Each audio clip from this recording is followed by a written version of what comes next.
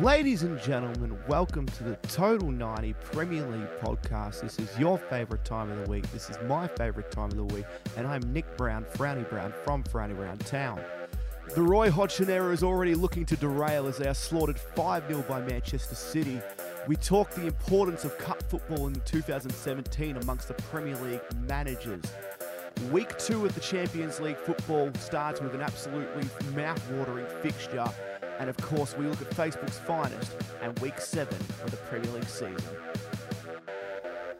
And of course, I am never alone. I am joined by a man known as Michael Kennedy, the Saint Liverpool supporter, the biggest fan in the country.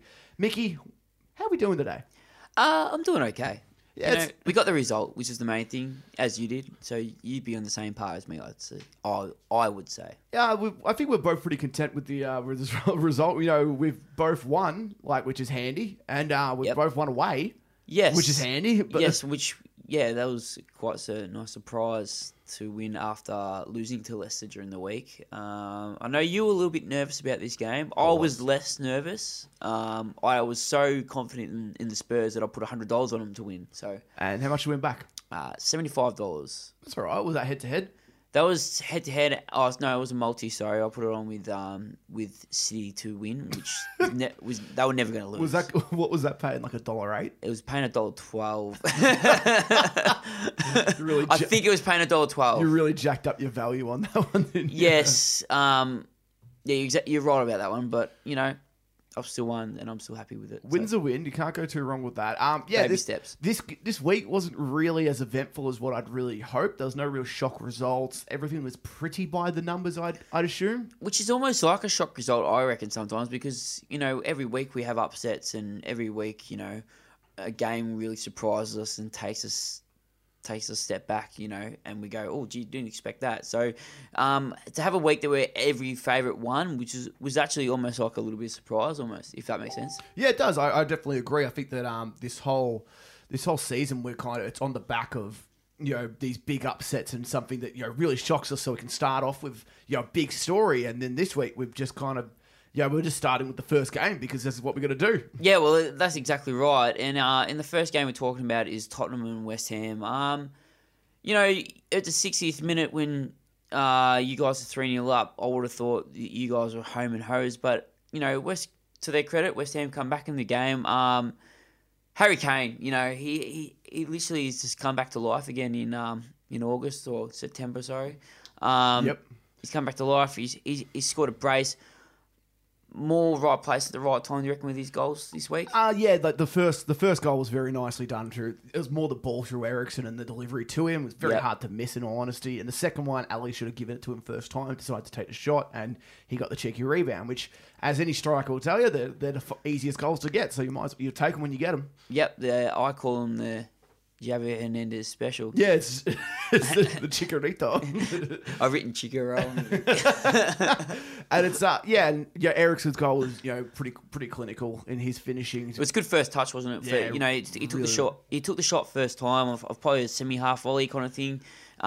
Posted stand at the bottom of the corner of the right end of the goals, and it was really a nice finish, really. And to Hart's almost credit, I guess he if it was anywhere other than perfect spot, he probably would have got to it, to be honest. But it was a perfect shot, perfect goal. It really sealed it for Tottenham, but not without a late comeback from West Ham, as I said before. Javier Hernandez, again, right place at the right time, nice little headed goal. And Chico Chiarte, beautiful header from that crossing. Yeah, this whole comeback, they scored the first one, and then Sergio Aurier got sent off, and that's the big kind of talking point. One of his problems coming into the Spurs lineup was that he has a bit of a temper, and he can kind of have a bit of a rash challenge, which Spurs have a couple of those players. Dele Alli is another one who has a bit of a temper at times. This was really poor, really, really dumb challenge, and I see a lot of people, and I assume that you does it concern you? Yeah, well, this is the first red card we've had for a long, long time. This is, I could not even tell you last time we had a legitimate red card. We should have had about 10 red cards when we versed Chelsea a couple of years back, but ref wasn't too upset about that.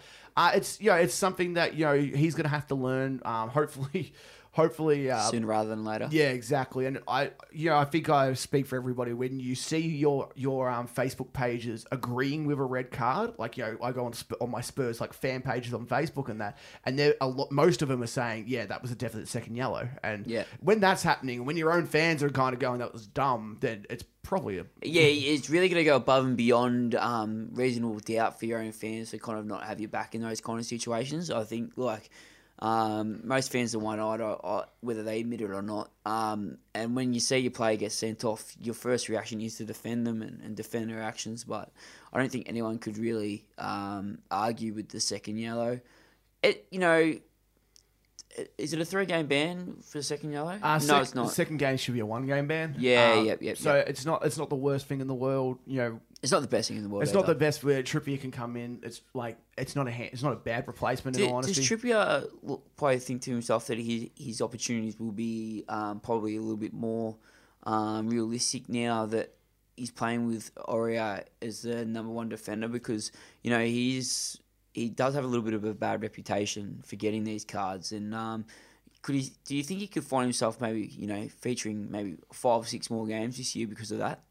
Look, if I was Trippier, as I think you said, we've said this a couple of times throughout. Some players kind of smell blood in the water when they have their person above them kind of struggling or out of form. As we're saying, Batshuayi with Morata potentially. That obviously hasn't worked out too well so far. Not for him anyway. But I feel like Trippier would be in a similar situation where he'd kind of be thinking like, if I put in these big efforts, and I know Spurs fans love Trippier, like they're big on him. Yeah. And he'll play a lot of cup games.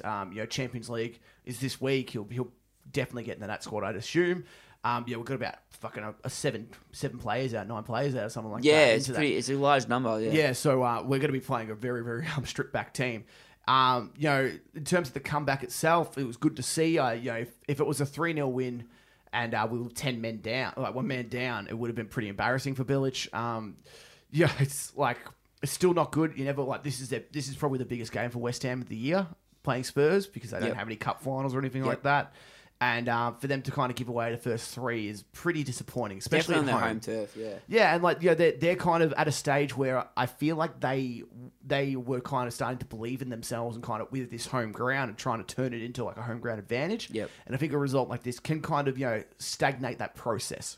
I think too that I hope that West Ham fans aren't kidding themselves with a couple of results they had, because, to be honest, they've really scraped through the points that they've got. The first win against Huddersfield was scratchy. It was very scratchy. Like, they could have easily lost that game. Like, not even just drawn, lost that game. It really could have gone either way. And the point they got after that. So, I hope West Ham fans weren't thinking too much of it. They were expecting much from this. Like, for me personally, I could from the outside looking in, I saw the points that they got, I saw how they got them, and I just didn't see them beating Tottenham this week, and I was proven right. Yeah.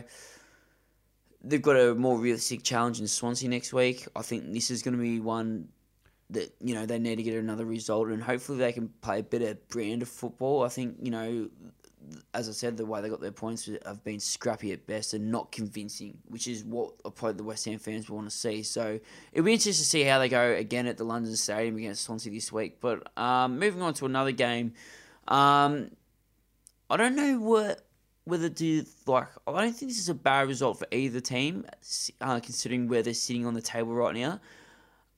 But a few draws for both these teams have started to build up, and I honestly think they're probably going to have to start looking at getting the wins soon.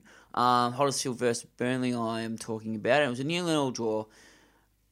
Positive notes, clean sheets for both sides. Another clean sheet for Huddersfield, which is really impressive in their defence, but not really affecting the score sheet on either side. What are your thoughts, Nick? Because I think at the moment it's more than they're happy with that. They're happy getting the points on the board and they're hanging on to that kind of that top half of the table, but they're only hanging on by a thread. Don't forget, they are literally 3 points away from as low as 15th, Burnley and Huddersfield, and they're sitting 8th and 9th at the moment. So, as it looks okay at the moment, and they look good on paper, and they look good on the table, but this could easily turn them into the bottom half of the table, probably deep into the bottom half. Yeah, definitely. They need to. Both teams need to start turning draws into wins. They're both on 3 draws at the moment. They've only lost once each, which is which you I reckon definitely it's more than take. that, Yeah, which is a pretty great start considering. It wasn't a necessarily entertaining game. There wasn't really much. Keepers didn't really have to do too much either side. It's something that I think both teams need to work on the way they go forward, and it's something that will hurt them against the bigger teams. And you say it's a fair result. I think both teams would have gone in hoping that they could kind of snatch a victory here. Yeah. And so I don't know if either team would really be happy with a draw, considering that towards the end of the year, we say this a lot, but these two could be fighting out. These are two teams that I don't expect them to stay 8th and 9th throughout the whole season. Oh, I very much doubt that. Yeah, exactly. Huddersfield have Spurs this week, which I think, now correct me if I'm wrong, I think this is the first of the, I guess what you'd say, the top 6 that they've played since Huddersfield, yeah. So this is I'd say their first big challenges, and I'm really excited to see. I get to see Aaron Moy in the flesh for 90 minutes straight, and I don't know who to go for. Well, you obviously go for Tottenham instead of Aaron Moy. I love Aaron Moy as well, but I'd love to see Liverpool belt them. Yeah. You're pretty much right. These two teams are really going to start turning their draws into wins, and this is what's so hard about the Premier League is the teams normally are so good they shut each other out a lot of the time. I think that to a certain degree, unless one of the top dogs is playing one of the bottom teams, when these so-called bottom sides play each other, a lot of them have a defensive tactics going into most games. So when they play someone on their level, it's a lot of a defensive kind of face off, and then after a while they probably think, oh god, we could probably win this, and then sometimes the action in these type of games don't even happen until the 60th, 70th minute when it's all settled and all that kind of stuff. It's just kind of like a big feeling out process. And 100%. And they're so used to being on the defensive that they forget to go on the attack, and a lot of their attack is counter attack. So.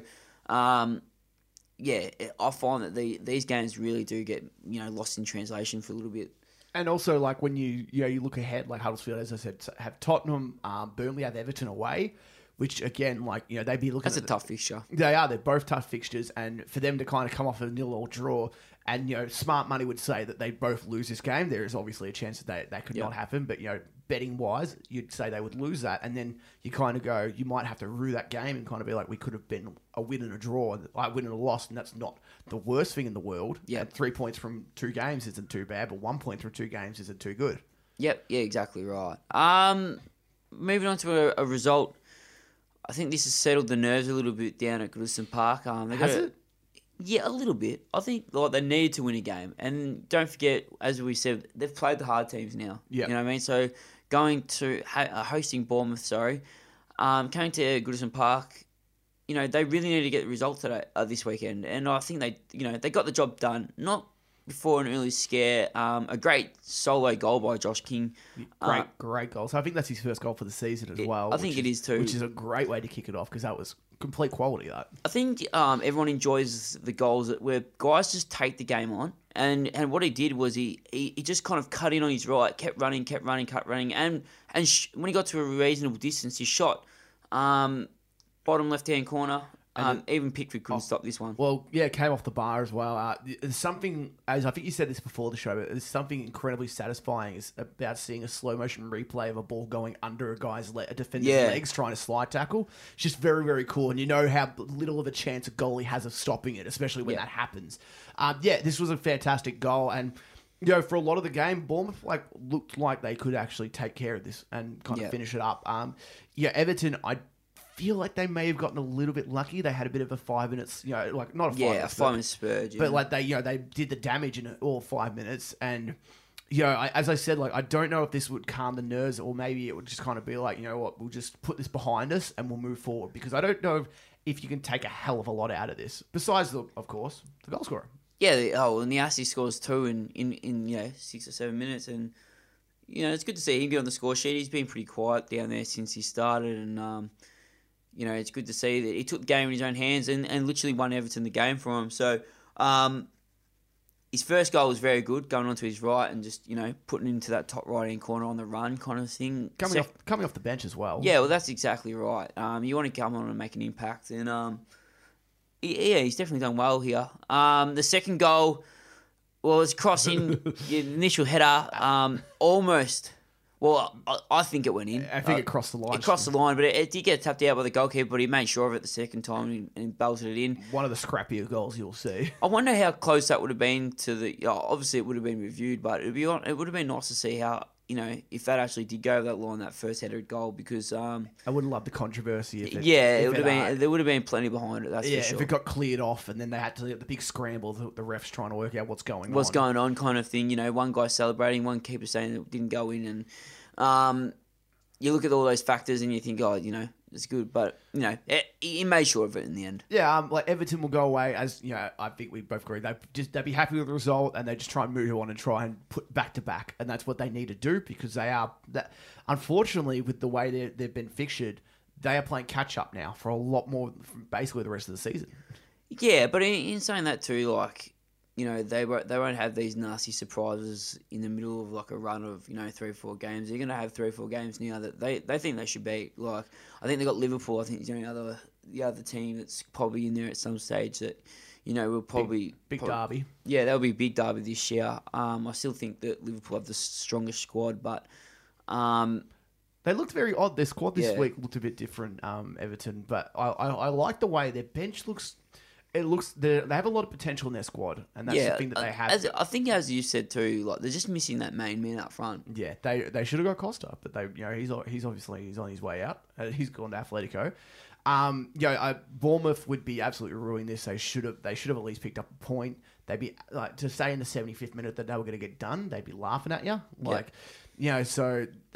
Bournemouth is sitting in relegation at the moment, and it's not good for the boys in Bournemouth. Unfortunately, they're sitting with West Ham, of course, as well. So it's a season where I think that they've not got ahead of themselves, but maybe got a little bit too comfortable, maybe to a degree. Maybe, yeah. And the unfortunate thing is that the table is really taking shape at the moment. The top 7 has the top 6 teams in it. There's the top 5, and then there's Watford, and then Arsenal. So it's already starting to take shape, and that, unfortunately, for any other team, that basically is saying that there's not going to be another Leicester season where a bunch of the good teams are having down seasons, or they're dropping points everywhere. Like, this seems like a year. It's going to be a year where a big club's going to do it. Yeah, and it doesn't look like any of the other clubs are really going to lay down and let you take over or take that 6th spot. No, I don't think so either. After Arsenal's probably poor start to the season, they've strung a couple of results together, and Watford are holding in on there, but they're only 1 point. Well, they're on the same amount of points as Liverpool in saying that, but Watford lost it. They've lost 1 game, but they've got a -1 goal difference. They've won 3. which is funny. Is that because of that? Because of the Manchester City game debacle? Well, talking about Manchester City, we'll talk about their 5-0 thrashing of Crystal Palace, and Roy Hodgson's got 2 games to go before he gets the sack. Is there much we can say? Like, how much credit do we give City? How much do we kind of go Palace that for? Was there much Palace could do here? This is a very tough fixture. Considering the circumstances as well. There's always something you can do. Like, there's 11 guys and 11 guys on the pitch, So I feel like there's always, a way to win. A way to draw, something like that.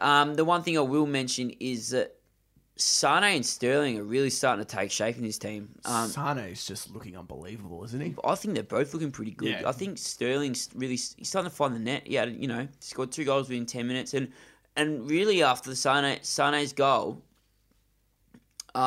City scored every 10 minutes. And that's a scary thing. I think, I don't know if it's more concerning for Palace or more of a triumph for City. I think it's more concerning for Palace that once they got the first one, it literally, they rolled over and died. They literally, I'm talking 44th minutes, 51st minute, 59th minute, 79th minute, 89th minute. Well, to Palace's kind of defence a little bit, they hit the bar twice. Yeah. And, this is a team who still haven't scored. But then they hit the bar twice must be demoralising. When do you think they're going to score? Because I don't, they've got United this week. What month are we in now? September. At the end of September. November. They'll start scoring. They'll score this week.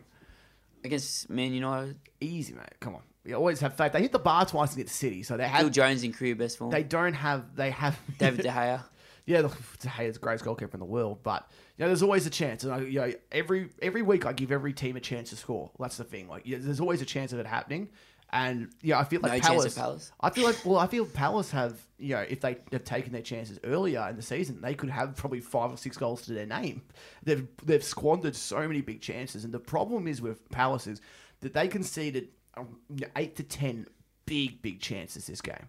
Like really big, and that's the problem. Like they're conceding chances like nobody's business, and it's very, very disappointing to see. And it's something that they are never going to beat a team if they keep doing this. Yeah, well, and that's the thing too. Like I think we can both agree that the light at the end of the tunnel is nowhere near. Like Championship. Yeah, is that a light at the end of the tunnel? But like, nah, it's not. Well, you're looking at the teams that we would, of previous seasons, there's always been one that we've made fun of, saying that they're absolutely hopeless. From Aston Villa to Sunderland, all those teams way back to Derby County back in the day. These guys are possibly worse. Yeah, it's the Aston Villa season. They won the first game. Sunderland, they won. They had Jermaine Defoe scoring for them. Most weeks. These guys literally look like they could be the worst of the lot. Well, when you and it's funny because you have a Benteke, you have Loftus-Cheek, you have Townsend, and Sacco at the back. There are some decent players. Yeah. Close to half your squad's pretty good. You got to have Zaha come in whenever he's fit to come back, and the squad itself on paper, same with last year, looked really decent. And I think a lot of fans were expecting last season for a top half finish, and you look at them now, and it's just kind of like I'm not even surprised now. Even though we made our predictions at the start of the season and we didn't necessarily put them too high, but I put them out. I didn't put them in relegation. I'm not surprised that they're in their position right now. Really. Yeah, and if you look at the clubs that these guys like Benteke, Loftus-Cheek, Cabaye, Fraser Menzo, Sacco have been that's Liverpool, Manchester United.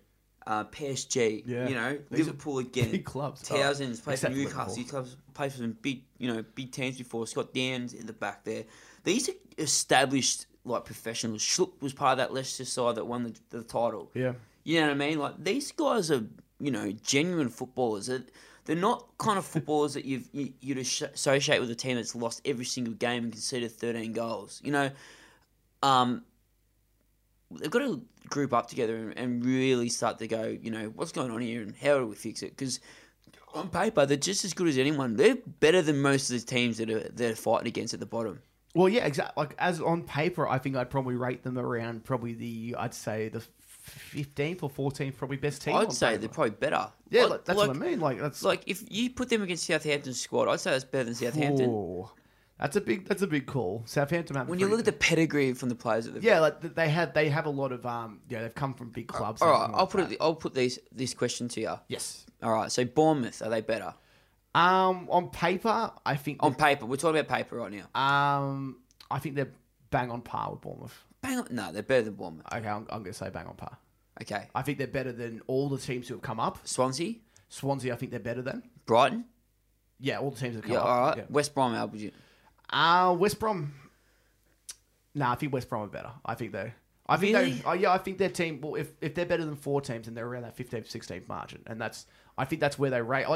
They're not far off at all, and Burnley. They're better than Burnley. Yeah, on paper. Watford.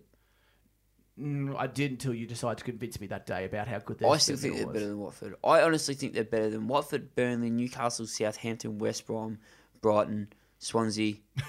I reckon they're on par with Stoke. They're about to make Europa, according to you on paper. Better than Arsenal.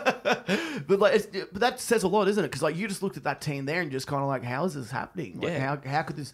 Where are they going to turn this around? What do you think? Is there at the end of the day, they've got the cattle. That's the thing too. I think the difference between Aston Villa and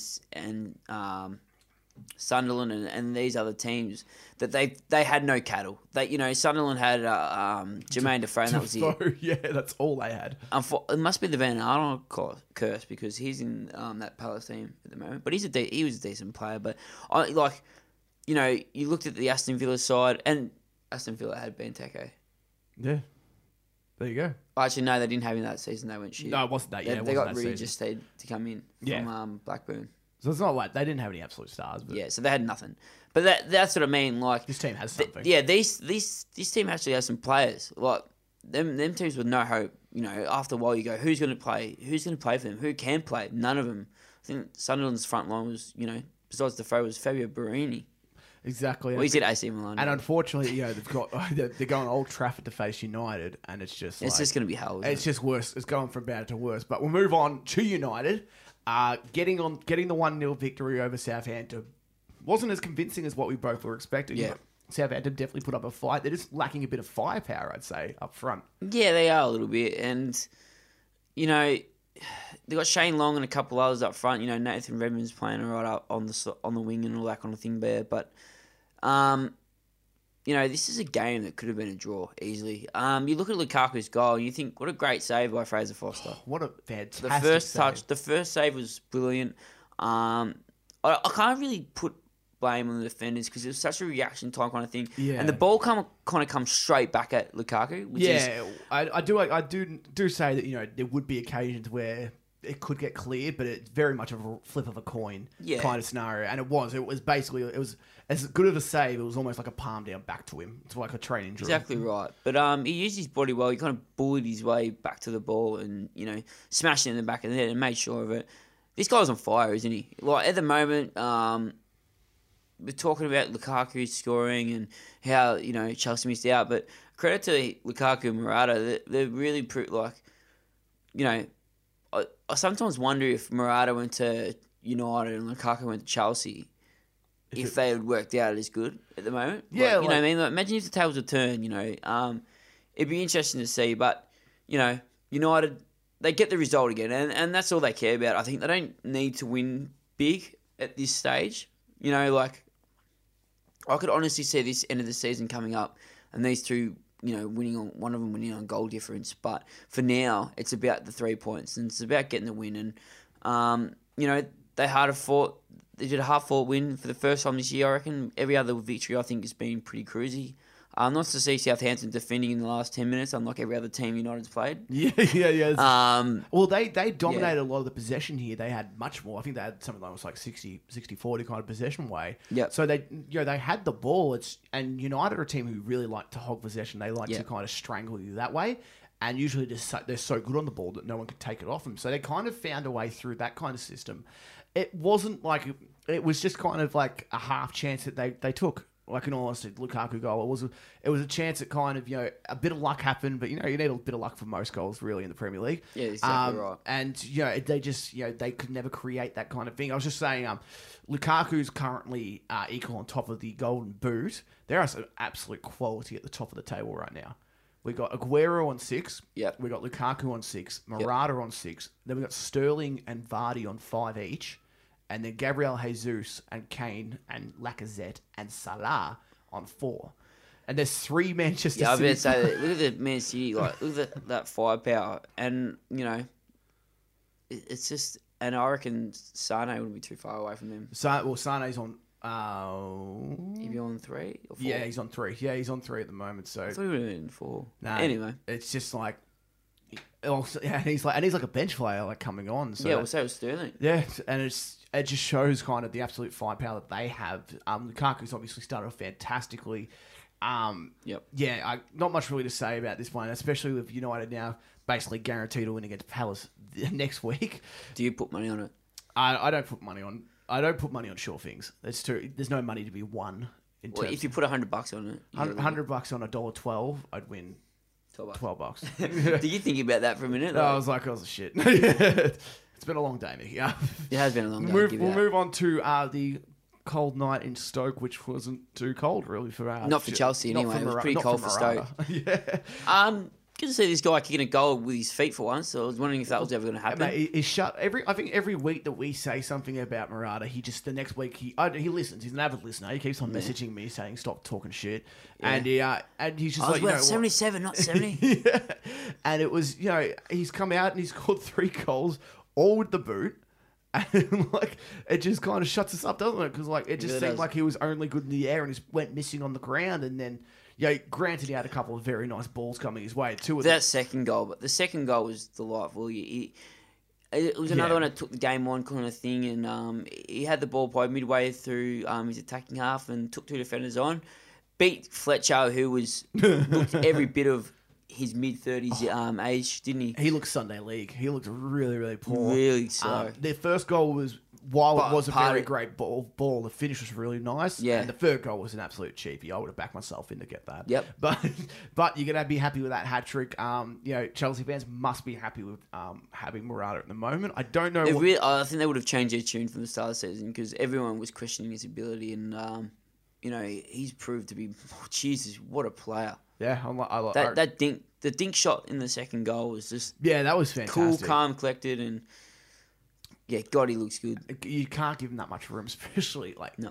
It was very indicative of how slow Fletcher was. Pedro's finish was fantastic as well. Chelsea just. I was going to say we almost forgot about the Pedro. Yeah, the Pedro goal was great. Well, that was a Darren Fletcher back pass or missed pass as well that led on to that one. So there you go. Maybe he might have a little bit to look for himself. A result which was very good for Watford. Swansea would be absolutely shattered, and it was a 2-1 loss at their Liberty Stadium. Andre Gray scores his first goal for Watford. Teddy Abraham, he gets one back. Wilfred Boney having the shot blocked and then he running onto it. I still cannot stand Wilfred Boney with number 2 on his back of his shirt. You're a striker. That should never happen. It's the worst since Kone for Everton. Everton, he wore 2 for a while. Yep. That infuriated me just as much. Richarlison scores the winner with the 90 minute. Messy goal. Messy goal. Kind of shot like the ball was almost kicked into the defender and he just kept running and it was poor defending and, they cost his team 3 points. It's at least a point. Watford really something that they do have is that a bit of power coming off the bench. They brought off Troy Deeney and Pereira off the bench. They're last year they were probably their 2 best players. Pereira was straight from Juventus and exactly. He was probably their biggest signing for a while. He's a fantastic ultimate team buy for FIFA, which he's very good actually. By the time the next episode comes around, Mickey will be able to tell you all about the FIFA. Thursday? I think it's Friday. Might be Thursday. I don't know. On a public holiday. Don't get me started, Mickey. But yeah, it's 90th minute goal. It was a very ugly goal, but have to get rid of it. Have to put it away, and that's what he does. Swansea would be absolutely kicking themselves. This is a game that they need. They need to take points from this. They need to especially at home. Yep. Watford they got themselves into the game too. Yeah, exactly. After a poor start. Yeah, it's just something that's just criminally. It's gonna bite them. It's gonna bite them towards the end of the season. Yeah, 100%. And as you said, these are the points they can't drop. I think Abraham. Have they got Abraham on a permanent? Yes, I'm pretty sure he does. Yeah, because he was from Chelsea, wasn't he? I think maybe, or one of the top clubs. I didn't know too much about him before this year. Yeah, he's really become one of Swansea's probably shining lights in this year so far, and even with the inclusion of Wilfred Boney, he seems to be getting the goals, and he's quick, he's agile. He's everywhere at the moment, and I think he's going to be one of the men that keep him up if they are to survive. As I said, Richarlison, we're a bit of a fan of him. He scores, big fan. He scores again, and Watford continue on their Watford, merry way. Well, they move on, don't they? And I did give him a little bit of a dark horse kind of thing this year, and they're sitting 6 on probably a bit more than I thought when I was talking them up. And Swansea, I think I put in the relegation zone at the start of the season, and they're starting to kind of creep down there. Yeah, they're kind of starting to fall back down after kind of a solid start to the season. Yeah, it is early days, and as we said, the table is starting to kind of take shape. So if it is starting to take shape, you got to make sure you're on the right side of the relegation drop. 100%. Moving into a result that pleased me a great deal, since we did lose this team in midweek in the, I can't even pronounce it, Carabao Cup or whatever they call it now. I swear they change the name every year. Liverpool 3, Leicester 2. Salah, Coutinho linking up very well. Coutinho's back with a bang. An assist and a goal, and Jordan Henderson finished it off. Not without a late scare again from Okazaki and Vardy, the same old villains in the Liverpool camp. Vardy scores again. What do you think about this game, Nick? I think, me personally, I'm just happy to get the result. I think we always seem to just not have a great one against Leicester. I feel like ever since that Vardy goal, that in the year they won the Premier League, I've just never liked playing them, and I was just glad to get the 3 points today. This is always a tough game going with the King Power and beating Leicester because you just never know what they're going to kind of put up. Yeah. And like I said this last year, and then we ended up beating I think like 6-1 or something like that. Like that was the second last day of the Premier League. They kind of they kind of gave it up by then. But I was going into that game a bit worried about where the hell we're going to end up because we were still probably going to finish below Arsenal at that stage. But this I was really impressed with Salah's goal. I thought that the ball by Coutinho was good. I thought the finish was unbelievable because I really like watching it live and watching the replay. You just didn't think he had a chance at it. Yeah, and, he just got there, didn't he? Maybe could have done better in goal. It wasn't like I don't know. It just seems like you had such a small space to cover. I think he could have done a little bit better, but that's I guess split second you can only kind of judge too much, especially when you're that close. Coutinho's free kick was class. That was a really nice one. Again, goalkeeping was. Can't really blame him too much on the free kick. What do you reckon about the Henderson one? Do you think that could have done better, or do you think Henderson just took it nicely? No, I think Henderson was cool, calm, and collected. Yep. Don't forget it went over a defender's leg. Yeah, it did. It could have gone anywhere if he hit that. Keepers get a bit of stick for these kind of situations, but to be honest, Henderson was left by himself. Yeah, he was. You know what I mean? It really was a one-on-one. Schmeichel had to make, a decision where to go, and it really becomes a guess. So for me, I don't ever blame the goalkeeper in that situation. I will blame Mignolet. Oh, yeah. For Okazaki's goal? Yeah. He's just literally, like, I just have to pause sometimes because it frustrates me so much that we can let Okazaki score with his head again. It was, he came out. No, sorry, not with his head, sorry, but just was like... You know what I mean? You've lost the plot. It was. It was something that, it was like, again, watching the replay and you're kind of going, he's not getting there. Even live, I kind of watched it and went, he's not going to get there. And it just, unfortunately, when you're not going to smash it out, it can rebound anywhere. And that's what happens. And, the Vardy goal, like, perfect poacher's goal with that one. Can't blame any striker putting that away. And that what actually was with the head. Yeah, that one was with the head. There you go. Got him. Yeah. Must be happy with the result for Liverpool. Kind of gets them a little bit back on track. Yeah, it does. It's kind of like, I don't know, Liverpool, and it seems like Liverpool and Spurs are in kind of similar positions. Kind of like we don't know what to think about how we're doing right now. We have a good week, we have a bad week, and it's really just a yo-yo effect, isn't it? Yeah, and this week we both won, but we're not. For some reason, we're not really that convinced. Neither team was convincing with their win. No, exactly right. And I think the thing is too, we've gone to the stage where us as supporters of these clubs, we know what the best is for my club is, and we know what the worst is. And when we see results like this, where it doesn't really emphasise what we can and what we're good at, and we know when our teams play well. I don't think our teams have necessarily played. We've played well at times in the game and patches. Yeah, you have. I wouldn't say it's a good performance. Actually, it's a good performance, and that's about all I would say. Like, it didn't wow me. You know what I mean? Like, I didn't go back and go, God, we played good today. It was just kind of like, yeah, we got the job done. I'm more excited for next week's game. I think Newcastle-Liverpool is a cracking fixture. It usually is. It always is, yeah. Yeah, it's something that I really do. It's one of those fixtures just from old school when I first started watching. It was just one of those real fiery ones that could really go either way. Yeah, exactly right. And Rafa Benitez will be managing against Liverpool, which will be, a nice little reunion. He's probably glad that Steven Gerrard isn't playing for Liverpool because he used to tear them apart every time, I swear on my life. He was just unbelievable against Newcastle, always was. Definitely at St James's Park, where it is held on the weekend. They weren't at St James's Park this weekend, Nick, and they actually had a loss. They lost to Brighton 1-0. I thought they were in form. It kind of went away from him this week. Hamed scores again for Brighton. He seems to be their number one go-to man to find the back of the net.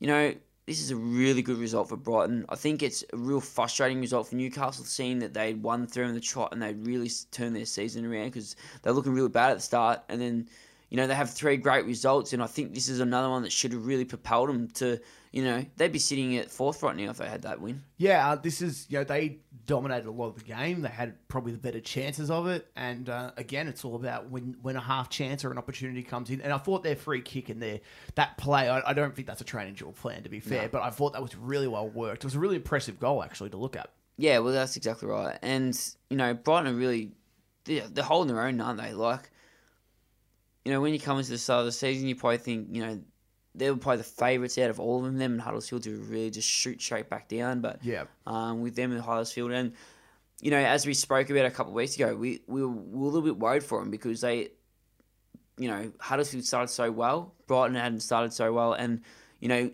couldn't help but compare the two. Now they've found the net. They're starting to find it. Most weeks now, and now they're changing. The fortunes have turned.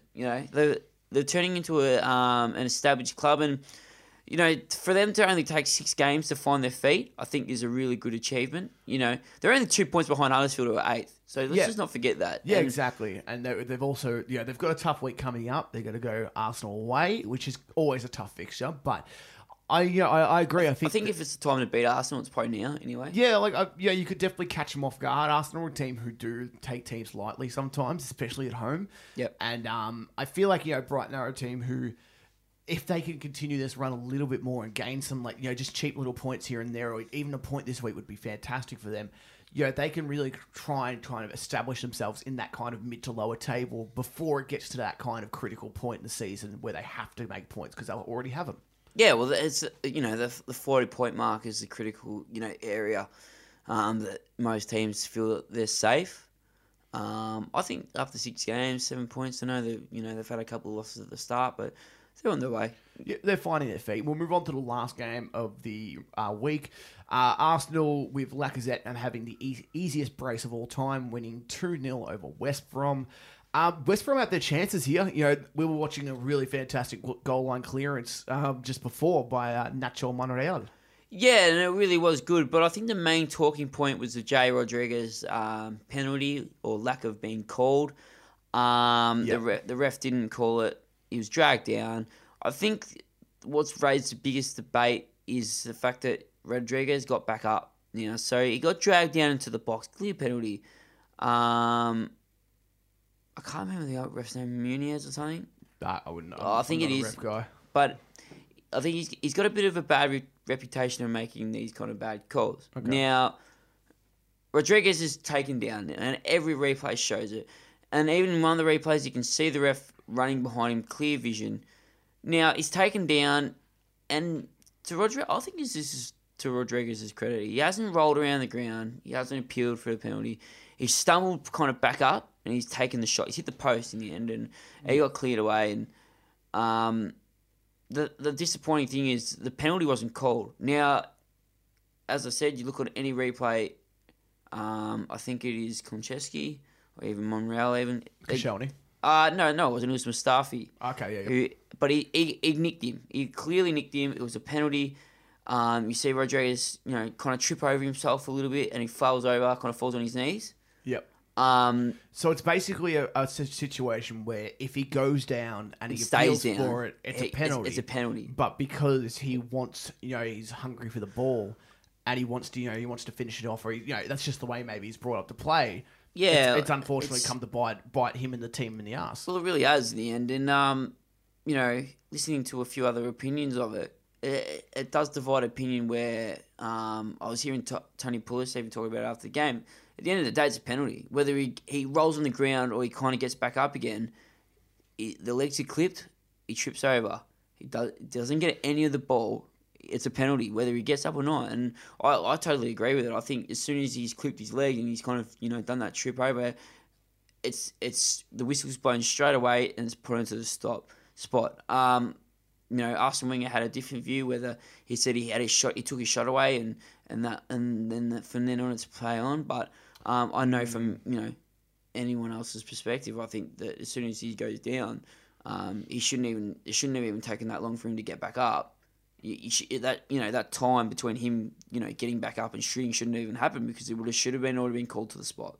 Yeah, well, that's exactly it. And I know you've seen this a lot more. You're kind of messaging me today about it.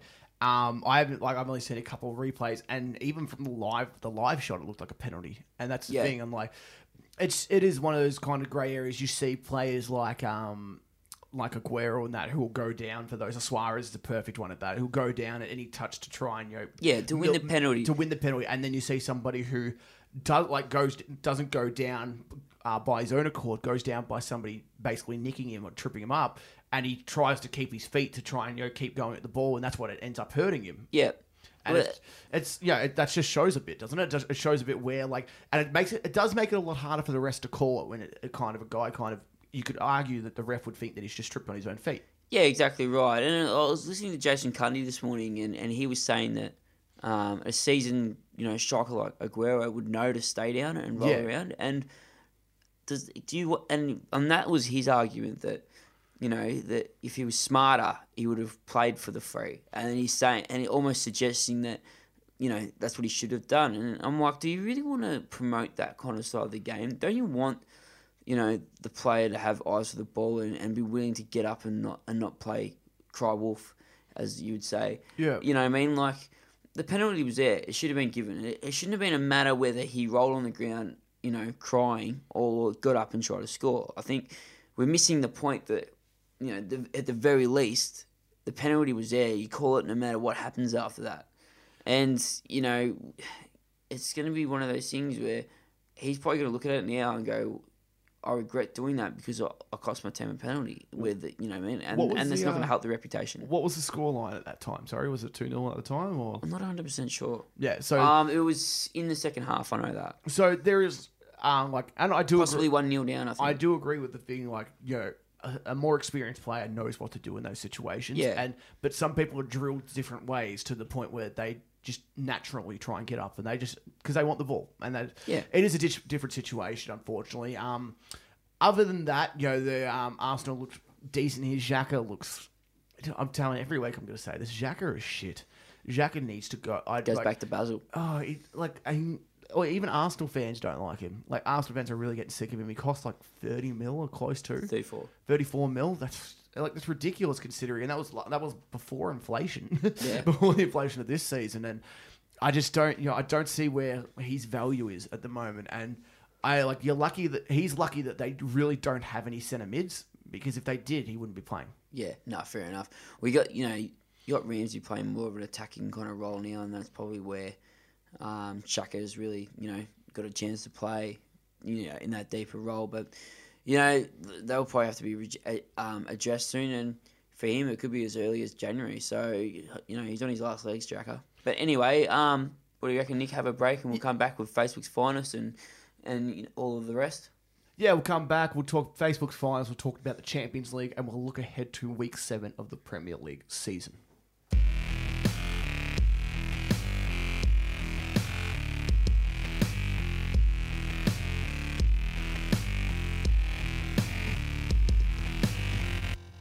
And back with a segment that I'm failing miserably most recently at the moment is Facebook's finest.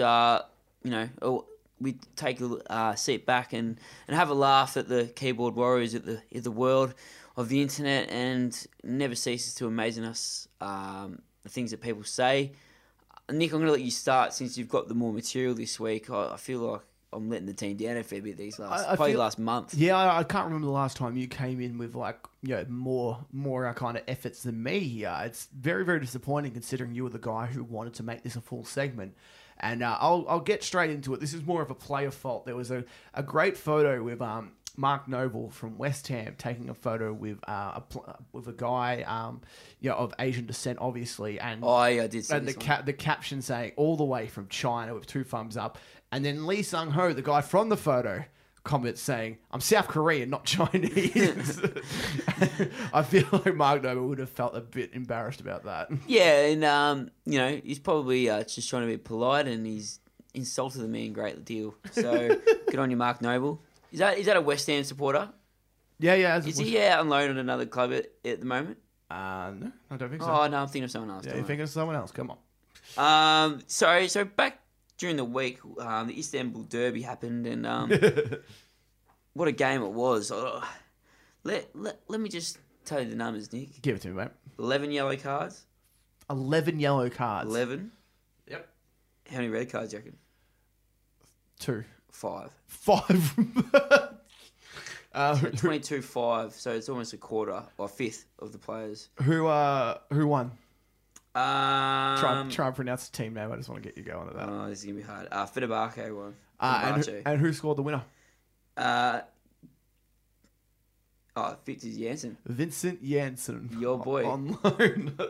On loan from Spurs. How does that feel? He's probably scored one more goal than he did at Spurs. Yeah, exactly. I haven't seen the goal, so it might have just been a cheap little penalty. But I thought that, that's a lot of cards. I'll tell you the numbers and the yellow cards and the red cards as it happened. Yeah, give it to me. Now I can't even say this name.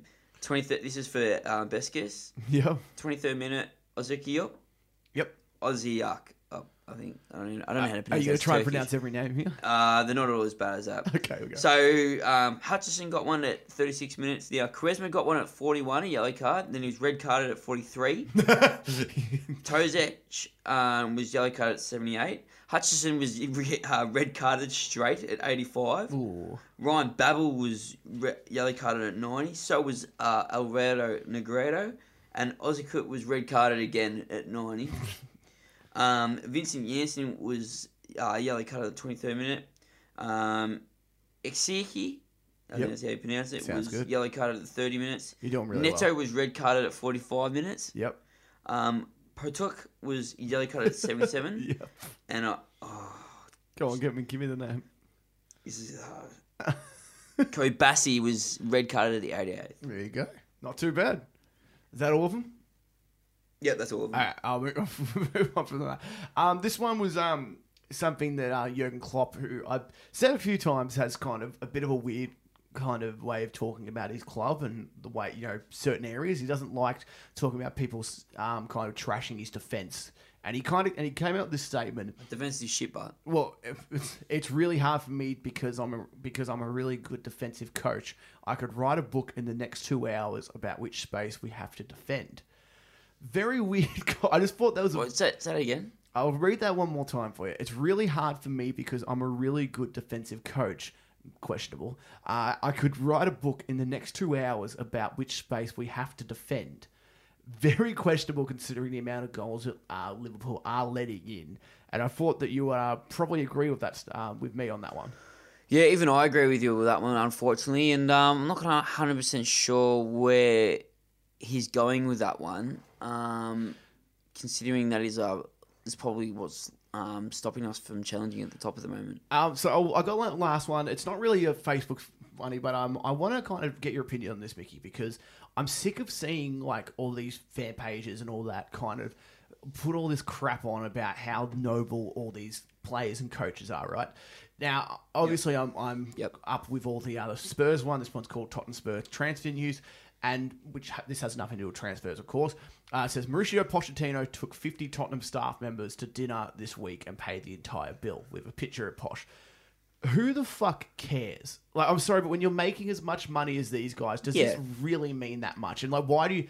It's weird to me that they feel the need to post this. I don't know who's getting this information because it's just a crappy little Facebook page. Yeah. But don't you think like you need and this is with every club. This is just because this is the best example I could get because that's obviously going to be a Spurs example. But this happens everywhere where they kind of all they do is they just try and kiss each other's asses and they try and like tell the fans or tell the people who like the page how good their club is, and it's just like shut up. Like we know they're good. Exactly right. It kind of reminds me of Wolf of Wall Street, and as Leonardo DiCaprio was like narrating, he's saying, as the more money he made, the better person he become because the more he could donate. Exactly. And you know what I mean, like he was so rich that he could afford to give out millions in charities and kind of thing, which made him seem like such a nice person. But you know what I mean? It's just kind of like that thing. The more money you make, the more you can give, and what's $500 to Poch is probably $5 for us. Exactly, and like I'm not saying it's like it's a nice thing, and I'm sure nice gesture, sure the people who got shouted would have loved it, but like just why I don't know how everyone's finding out about this and why it's anyway being publicized at all. And why it's even considered as any kind of news, because it's not. It's like it's not considered anything. It's just kind of like man does nice deed. It's like man with lots of money does nice deed. It's not exactly not that exciting. He wouldn't really miss the money at all. Yeah, and like you do that. Like any player could do that in the Premier League, just about. Especially like for Liverpool and Spurs, any player, and even when you go higher for the Manchester clubs, like they could buy out the whole fucking city at dinner. It wouldn't be too much out of their fucking bill. Exactly right. We'll move on from that, but I want to get that off my chest. We'll move on to Champions League because tomorrow we're getting back into it. Oh, Just wanted to say one more thing before we move off the Premier League and Okay. onto the Champions League. Okay. Just as a little congratulations for me and not so much Nick. Not me. I don't. I just wanted to, a record was broken this week, which I think is pretty significant in Gareth Barry. He broke the 632 games record held by Ryan Giggs in the Premier League. This is a guy that's, been a solid, like, you wouldn't say world beater, but Nope. in talks of commitment and keeping your body in shape and just being a constant performer, the games speak for themselves, and I think it's something to acknowledge. 633 Premier League games is a lot of games. Yeah, it is. I don't really have much to say about this. It doesn't really bother me too much. I think it's one of those things that only means as much as you want it to mean. Yeah, okay. Of course, it is pretty impressive how much he's kept himself in shape. That's probably the most impressive thing out of it. But it's not like he's a superstar. It's not I think there was 8 players in the Premier League at the moment that were born after his debut game. There you go. That's pretty cool. Yeah. So there's it's like that's just my opinion on it. I just he's playing for. He hasn't played for an amazing club really. He's just kind of Played for Man City. The Man City. When Man City bought when they were I guess rich. when they made their original buys. That's true. But there's just And he was part of the Aston Villa side that was pretty good with Ashley Young and Milner.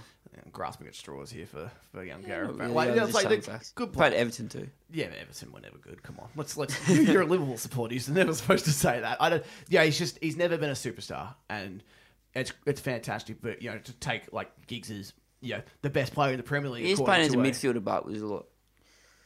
Yeah, I just think it's an incredible achievement. It's In the history of the Premier League, he's played the most games. Yeah, I know. It kind of it takes away from a good player like Giggs.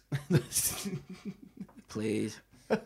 Best player in the Premier League according to that thing before. Yeah, the worst thing I've ever seen, because they ranked Lampard better than Gerrard. Too Right, well, moving on to the Champions League, Too and I think right. there's a couple of big games coming up this week. I think City, they play Shakhtar Donetsk. I don't know the Russian side. Ukrainian side. Sorry. I love hearing you pronounce names. It's great. That's why I don't do Well, I it. can't pronounce normal names, let alone the hard ones. Shakhtar Donetsk. I think that's it. Yeah, I like that. It sounds good to me. They should get a win here. City will have no problem here. I think that they've started off very well. I think it was a 4-0 victory in their first game, and they shouldn't have any hiccups coming into this second round. And getting the 6 points earlier, they'll really set them up for a group stage. Liverpool having Spartak Moscow is basically a must-win. They have to win this. This is nothing like. I think so too. And they're playing away They in are playing Russia. away, yeah. I'm not as confident as what we should be. I don't think this is such a straightforward result. To be honest. Do you think playing midweek in a place like Russia could hurt your chances against Newcastle? A little bit. I think the time of the year is probably a bit better than what. Like if this was in December, where it's in Russia, the weather is real bad, snow wise. I think that we could have been a lot worse. We're playing them now. It's still pretty bad, but it's not as bad. So I think it's a must win after tripping over Sevilla last week or 2 weeks ago. Sorry. So. I think we've got to win this one. Moving on, there's a couple of games outside the Premier League. Monaco Porto is a really nice game. I think I think you'd probably back in Monaco for that one. 100%. Spurs going up against Apoel Nicosia. I think that's the way I'm going to pronounce it, and that's how it's going to be. Playing away. We are Apol. We're playing with our under 15 side coming in. Looks like, and hopefully we can sneak a win. This is this is another must win, isn't it? And I think another thing too, Dortmund play Real Madrid. So if Real Madrid beat Dortmund and Tottenham win, it really sets you guys up for a good chance of getting out of the group stage. The fact that you beat Dortmund was a massive victory for you guys. Definitely with all the problems you've had at Wembley. So to get the 6 point start, I think even better for them if they drew. Yeah, definitely. And knock points off each other and just, create that little tug of war. It was CSKA Moscow versus Manchester United. You'd expect United to have no problems here, but again, playing away, it can come back to bite you come the weekend. 100%. And in terms of, there are a couple of big games coming around. Atletico versus Chelsea is That's huge game. Who do we think's a better team? It's a really tough one, really, because like Athletic have really become a powerhouse of world football. I think now, they've been able to not only, have that season where they challenge, but they've been able to hold on to their stars. You look at Griezmann, you look at a couple of other Coke and a couple of other players that, would have at the old Athletic, like a Torres or something, would have left to go to bigger, better things. These guys have stayed. These guys have really made Athletic, that third club in I'd say in the Spanish, top flight, and they're probably one of the best sides. It's probably one of the best Atletico sides that it's ever been. And to be honest, I think I could see him beating Chelsea. At the same time, playing at Stamford Bridge, I think Alvaro Morata is probably going to come into his own in this game. They're not playing at Stamford. Aren't they playing at Stamford? No, they're playing away. Huh. Yep. Either way, I think they'll make the tie against Chelsea even harder. But I think Alvaro Morata, playing against a Spanish side again, it'll be interesting to see how he goes. And see if he plays any different. But I think Chelsea would go into this game thinking they can win. Since the start of the season, once again, they've kind of had those couple of first games where it was like a teething process, and they've, maybe got the results they didn't want, and a couple of other things. But once again, Conte's been able to figure his side out, sort out the differences on and off the pitch, and move forward. And one of their big concerns was who was going to score their goals. Costa. Well, they've found that problem now, and I think they're going to be, they're going to give this a real run for their money, Athletic. Yeah, definitely. I actually think on paper right now, Chelsea's team's better. For some reason, it just seems like they have more match winners in that squad. And how cool would it have been if Costa got done, if he went over and he's playing this week? Yeah, it would be cool. That would have been very, very cool for the whole story of it all. The other game I want to get your thoughts on is maybe the biggest game of the week: PSG Bayern Munich. Who's a better club? Do you think? Better club? Better, Munich. bigger. Munich's better? I think Munich's a better club. I think a bigger side. We're talking first team. PSG's probably overtaken them. And this is their first real test to see how big PSG are now. I think, they need to get a win, and they need to have a team win, because at the moment, there's nothing good coming out of PSG, especially in the Neymar camp with the whole Cavani. Neymar's cracked it because he can't take penalties. What do you think of that, trying to steal them off Cavani. I think that it's, he's come in as this £190 million signing. Yeah. And he's just acting like a kid. Yeah, it is. That's exactly He's acting like a spoiled little brat, and it's a little bit sad, and to Cavani's credit, he's one of the best strikers in the world, and he stood his ground, obviously, and not just kind of back down. It kind of reminds me a little bit of when Balotelli used to try and take the penalties, and Steven Gerrard just said, no, thanks. Well, that's exactly, and I think that, when you have somebody, even like the Gerrard can kind of put it in the same kind of realm, because Gerrard and Cavani are proven at that level. They're proven penalty takers. And they're the senior players of the team. Yeah, and they've been doing it for so long, it's just like, there's something that you can't just kind of go into a game not knowing that you're not going to take the penalty, and then have this young kid with a shit haircut kind of come in, and then you have his mate Dani Alves, grab the ball for him, and kind of like it really is, as you said, it's school ground shit. Yeah, it really is, and it really paints a really bad picture of your club. It really, isn't it? Like this, is this going to walk all over your teammates now because he's like the world's most expensive signing kind of thing?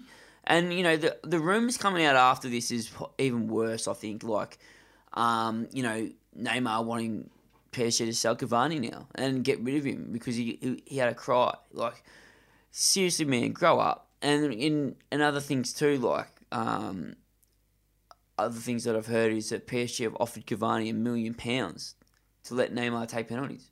Really? Yeah. €1 million, sorry. That's ridiculous, like, isn't it? Like, come on, man. Like, is this serious? Like, Cavani sat and waited. Like, let's just not forget that Cavani played second fiddle for a long time while Ibrahimovic was playing there. Cavani played on the right while Ibra played at the centre. I dare say Cavani did not take the penalties. This guy's waited his turn. Do you want to know his goal tally?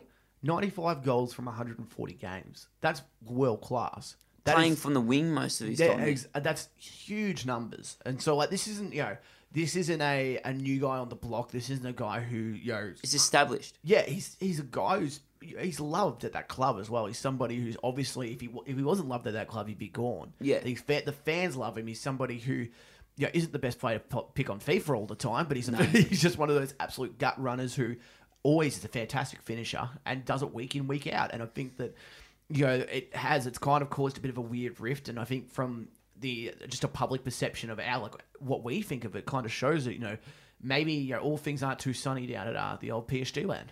No, definitely not. And I wonder where Mbappe is looking at this as well, thinking, what can he get away with now? Because he's, on the same par as Neymar in respect to price tag wise, and name wise coming in. I would assume that Mbappe would be a bit better about it because he's coming from the same league as well. Yeah. And I think that Neymar's coming in, and I think it's not obvious now, but I think that there's much evidence kind of suggesting that Neymar's coming in going, I'm bigger than this club. And it's a Neymar show. This league's not really up to my standard. I'm going to do what I want, and you're going to have to deal with it. And that's where everything's going to kind of go tits up when it all when something happens. Imagine if they get a penalty tonight, and everybody's going to be looking, everybody's going to be wondering who takes it, and obviously they will work this out. Who's taking the penalties, but it's still going to make it's still going to have any football fan kind of wondering because when he left, it's funny because when Neymar left, everybody thought Barcelona had were really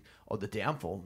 Barcelona are looking pretty decent at the moment. Yeah, they're looking all right, and besides that injury to Dembele,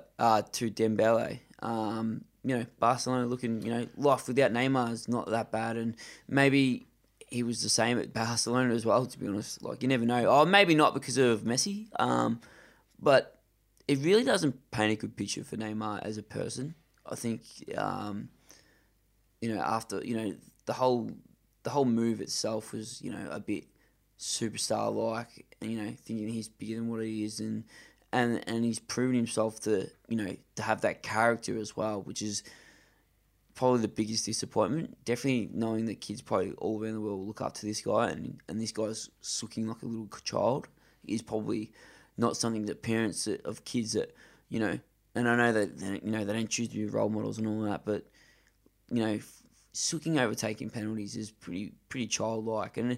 And because this world's all about stats now and how many goals you score, he's probably looking at these things and going, the numbers are going to help him win something like the Ballon d'Or and all that kind of stuff. So, that's probably his reasons why he's going so hard for him, but it doesn't make it any easier or better. But something that you did touch on that I wanted to get quick thoughts on before we move on. You're saying Dembele kind of getting injured, which is out for potentially 3 to 4 months, which is Pogba being out as well with a hamstring injury. I just want to bring those two up because those are two of probably, well, also that, but they're two of probably maybe the top 5 signings off the top of my head of all time now because everything's kind of happened and the inflation and all that. How much of an effect do you think that has on people's perception of what their value is? Do you think that people will be looking at Dembele going already and kind of going, he's a flop? No, I don't think so. I think 2 or 3 months is not that long. I think Pogba, people can live with injuries. They just can't live with poor form. Yeah, but sometimes the injuries can keep going. We watch a lot of sport, Mickey, and we see a lot Surridge. We see, exactly. We see a lot of players who will have, say, in a Pogba's case, a hamstring injury, and it will continue to reoccur, and it can flare up at any time. Yeah, it just is a bit of a I wouldn't say it's worrying because he has the absolute best treatment you could get in the world over at United, and he will take any course or substance to get that. You can't say that. I can. I don't work for anybody. What's going to happen? Like a local podcast. You don't know me. Local podcaster sued by Paul Pogba. Anyway, we'll move on from that. But something I do want to talk about very, very much is the fact that I am currently 5-1 up in the predictions table. For anybody who doesn't know, Mickey, I'm going to inform them how this works. We predict the next week of the Premier League. You get 1 point for picking the correct result, and you get 3 points if you pick the exact scoreline. Now, where we were just kind of going through it before we went on the air. We were neck and neck until the Brighton-Newcastle game, where Mickey predicted Newcastle 2-1, and I predicted Brighton 1-0, which put me 3 points ahead. And we both got the Arsenal game wrong. We didn't go for the obvious prediction, either of us. Mickey, I said this last week, but should I just start kind of throwing out shit predictions to kind of let you catch up? Because this is going to be very you'll probably end up being right. It's going to be it's going to get to a stage where I'm 22-4 up, and it's going to be pretty damn boring. Yeah, so that's 28. Yeah, that could possibly. I was just making sure that there was enough games in the year for you to be like that, but you can, which is quite frustrating. We'll start with the first one then, Nick. We'll just get over this, all right? Huddersfield versus Tottenham. I think that Tottenham are going to win this game. I think they're going to win quite comfortably. Actually, 2-0. Oh, I was going to say the exact same. I'm going to go with a 3-1 victory for Spurs. Kane scoring. I'm going to say Kane brace. Kane brace again. He loves a cheeky brace. And I'm going to say that Aaron Moy doesn't score. Really? No, he's not going to score this time. No, I think he's had his 1 goal for the season. Yeah, 1 goal for the year. And God, did Australia go nuts over it. Yeah, we did. He was the new Prime Minister at one stage, I think. He's got the key to the kingdom. This is an interesting tie. Bournemouth versus Leicester. I think they've both got a lot to play for. I can't see Bournemouth winning this one. I think it's going to be a 1-1. Draw? Yep. I need to pick mine before you do, because I was going to say the exact same. Again, Mickey. You're trying to think like me, which is probably smart, because you might get some right. You're trying to think like me. This is going to be I agree, this is going to be a really good tie. I think that Leicester, especially after kind of losing a home game to Liverpool, will want to bounce back. I think Bournemouth will feel a little bit cheated by not getting any point against Everton. I'm going to go for a Bournemouth victory. I'm going to go with a 2-1 win. Yeah, okay. Not now for the weekly culling of Palace. Man United, I think United will win 5-0. I think Palace, once again, I'm going to say this every week until it happens, they're going to score their first goal. It's going to be Loftus-Cheek, and it's going to be a beautiful... Loftus-Cheek? They can't even score their strikers, let alone the backman. Loftus-Cheek plays up the middle. He plays it like he's an attacking mid. Not really. Not at Chelsea, wasn't. At Crystal Palace, everything kind of changes, Mickey. You know that. Yeah. He's going to score the first goal for Crystal Palace all season. If I get that right, you owe me a beer. No. And it's going to be a 4-1 victory to the Manchester Uniteds. The Manchester Uniteds. There's a first for everything. We'll move on to Stoke v Southampton. Damn, you got in quick then. Pardon? You got in quick. Stoke 2-1. Stoke 2. I was going to ask you for the first one anyway. Oh. This is actually, I think this is a really good fixture because both teams are kind of in that weird kind of lull, and neither team's really firing on all cylinders like they should be. You're going 2-1. Which way? Stoke. 2-1 Stoke. I'm going to go with a 1-1 draw. We'll move on to West Brom versus Watford. Mickey, I'm going to give you the first crack at everything so you have no excuses when I beat you. Okay. Watford are going to win 1-0. Very interesting. I'm going to reverse that to you. I'm going to go West Brom will win 1-0. Okay. We'll move on to West Ham versus Swansea. Must win for West Ham. Swansea will definitely be looking to try and get a point out of this because this isn't an unwinnable fixture. Any chance for Swansea here? Yeah, I think there is a chance for Swansea. I think they're going to have a 1-1 draw here. Oh, that's a nice one. Chico Roll's going to score. Chico Roll's going to score. I'm going to go with a 2-0 win to West Ham. Ooh. I haven't really gone for any massive upsets at the moment, but we'll move on to probably... This is going to be huge. Yeah, massive game in context, considering this probably City's, off the top of my head, their first real test. Like, they versed Liverpool, that's not really that much of a test. Chelsea, Manchester City, they're playing at Stamford Bridge. This is one of the biggest games of the season so far, I'd say, like in terms of where everybody is. Where do we see this one going? I think it's going to be 3-3 draw. Oh, Jesus, I'd love that. Wouldn't that be a great game? Absolute bolter. Any predictions to score? Morata anyone besides the main striker? Because the main guy that keeps scoring every week. What, you want me to pick against the main... Well, are they going to score a hat-trick each? Yes. Oh, that'd be so good. Yeah, I like it, actually. I'm going to give you that one. This is going to be an easy victory for... you can't say it's going to be an easy victory and then not know the side you're going to pick. Chelsea's going to win this one quite. No, you can't go... Like, this is literally you. You're like, this is going to be an easy victory for... I don't actually know who's going to win. They can't possibly be an easy victory if you can't even pick the team that was going to win. I'm going to go with a City victory. I'm going to go with I'm going to go high scoring like you. I'm going to go 3-2. And I'm going to go with De Bruyne scoring 1 goal. What about your boy, Aguero? Aguero will score 1 goal. I guess how many did Morata score? No goal. 2 goals. I've already said Morata. We've got a couple left. Arsenal, Brighton. 2-1. 2-1 Arsenal? I've seen 3-0. Lacazette would score. I think this, 3-0 is probably a good shout, to be fair. I'm going to go 4-0. I think that Arsenal will take care of Brighton, no problem whatsoever. I think that Xhaka's going to put a 35-yard bomb in because he's done that a couple of times throughout his career. What, through his own net? Through his own net, probably. But I'm going to give him the benefit of the doubt here, and I'm going to say Sanchez kind of gets his season back on track and really kind of shows why he is one of the better players. He did hit the post on the weekend. The league, yeah, he did. That's very true. Everton, Burnley. Burnley, tough team to beat away from home. Everton really need to win this to kind of put back-to-back wins together. Is this an easy fixture to kind of pick, or? I think it's going to be 2-1 again for Everton.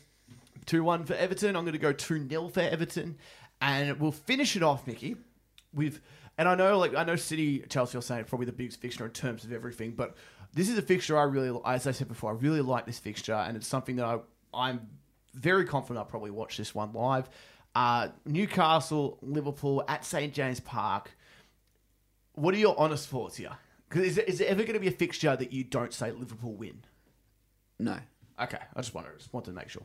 Liverpool 3-1. Who scores? Just out of curiosity, you're going to do your usual spread. Salah, Firmino, Coutinho. and Coutinho. Hey, I'm allowed to like my best How many players. until Mane gets back?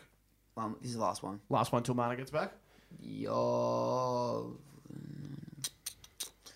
We played Leicester. Who we played before then? We drew with Burnley. Yeah, so that makes it. Yeah, you So drew. you got with what Burnley. is his last one? Last one, then Coutinho. Thank God. Then Coutinho can go back to the bench where he belongs. And then He'd be playing deeper. Yeah, I'm going to go with a 2-2 draw with this one, just Okay. because I think Newcastle are quite difficult to beat at St James, and I think that they will be able to get a couple on the counter because Liverpool's defence is. Even though Jurgen Klopp thinks he can write a book in about 2 hours' time, I don't think it's as good as what Jurgen thinks. Any final thoughts but for this week, Mickey? Anything that you're kind of hoping for the week coming up? I'm hoping Palace can score a goal. Yeah, that's one of the big things for me as well. I really hope we could get. I wouldn't mind a really high scoring game, like as in both sides. I'm like, as much as I don't like a cheeky 5-0 win for City, I wouldn't mind a nice little 3-3 or a 4-4 or something. Some really shit defending, and like there are some teams with some shit defenses, so it is possible. We'll be back here next week as always. Mickey Kennedy, What? how you doing? Ladies and gentlemen, this has been the Total 90 Premier League podcast. If you like what you hear, please subscribe. My second Mike, Mickey Kennedy, is going to take us out. Take us out, Mickey! I just want to promise to you guys that hopefully I'll have better stuff for Facebook's Finest next week, but I definitely will have all the action and results from the next week's game. This will be the best season of the Premier League because we're going to take you all the way through it.